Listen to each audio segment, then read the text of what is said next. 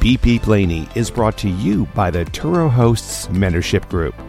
Do you want to get started as a Turo host, but don't know where to start? Are you dedicated to building a prosperous car share business? Visit www.bpblaney.com/mentorship and join the carpool on the road to becoming a successful Turo host. Welcome to BP Blaney, where you will discover all things Turo, car share, and car rental. Whether you're a guest or host on Turo, BP Blaney takes you on an exciting drive through the ins and outs of the car sharing marketplace. Be sure to visit our website at www.bpblaney.com. While you're there, subscribe to us via your favorite network. Now, get in the driver's seat and buckle up. Let's go. Hi, I'm Lainey. I'm a Turo Power Host in the Charlotte area with a fleet of 21 cars.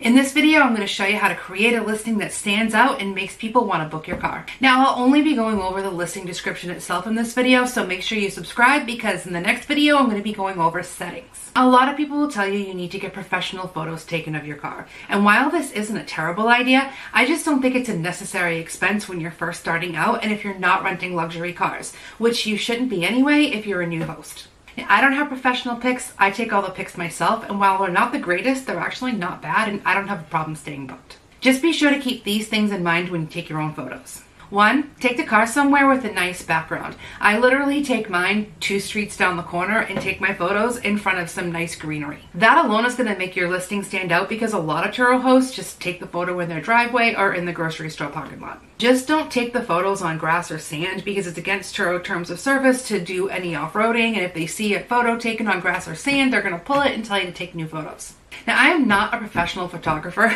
but I do know that your lighting is going to be best just before sundown. If the sun is too high, your pictures are not going to come out the greatest. And if you go through my listings, you can tell the ones that I took when the sun was too high. It really does make a difference. The third thing to keep in mind is to stand back further than you think. You'll notice when you upload the pics into Turo that it actually zooms in and blows it up, and it might actually cut off parts of the car that you don't want cut off. Take more photos than you think because it's easier to delete photos than to have to go back out and position the car the same way and take more photos. And make sure you're taking pictures of anything cool about the car or any features it may have that other cars won't have. Some people do not read listing descriptions, they only look at photos, so you want to make sure that your photos tell the whole story.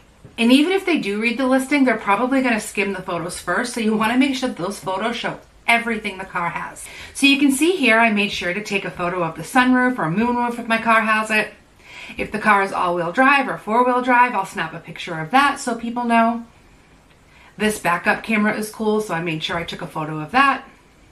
Take a picture of all the outlets. Take a photo of the cargo area. This is important for travelers. If your car has a third row, snap pictures with the seats up and down.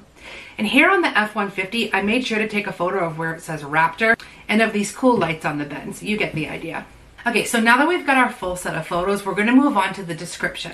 Your first few sentences are the most important, and that's because when somebody clicks on the listing, they're only going to see the first 4 or 5 lines of that listing. So we want to make sure that those first few lines say the most important things about the car. They're going to have to click view all to see the rest, and we want them to click view all. So your first few sentences or 2 should be the best things about the car and why they should rent it. You can see here with my GLB, in just these 4 lines, I told them it's loaded, it's 4MATIC, it has a panoramic sunroof, and I pointed out the 64 color ambient lighting. And don't worry if your car isn't loaded, there are plenty of ways to describe a basic car that will make people want to rent it.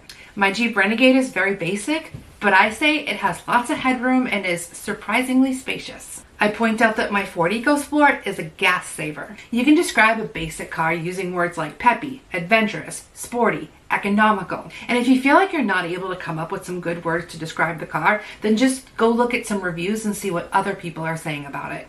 And you're not going to copy the reviews word for word. You're just going to use it as a springboard to get some ideas flowing in your head of words that you can use and reasons why the people like the car and why they should rent it. After we have this first very small intro paragraph pointing out the best things about the car, I like to move on to a bulleted list outlining features about the car.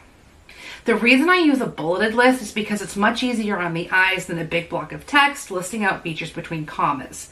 People are actually much more likely to read a bulleted list than a big block of text. Guys, you have to remember to keep it simple.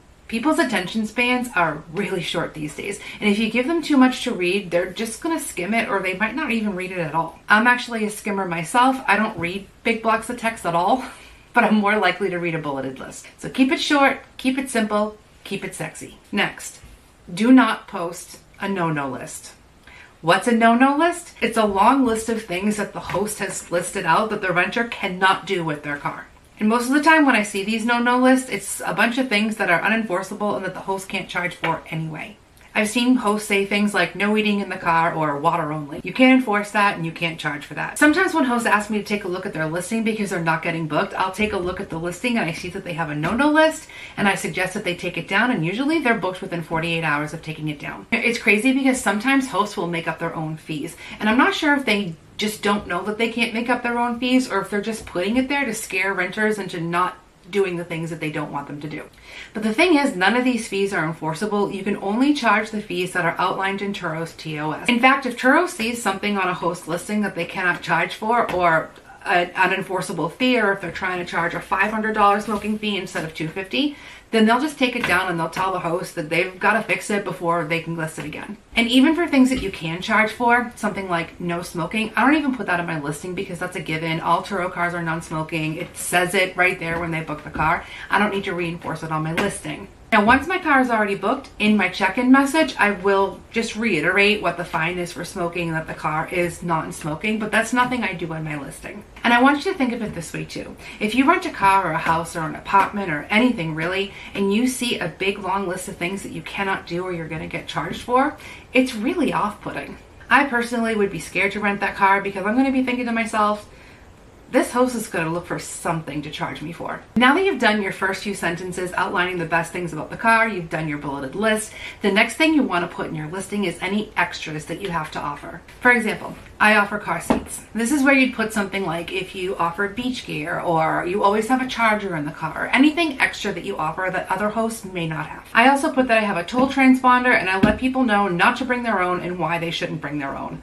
I also put the transponder number in the listing because in order to get reimbursed for tolls, if you have a transponder, the host either has to put the number in the listing description or in the messages when a guest books the car.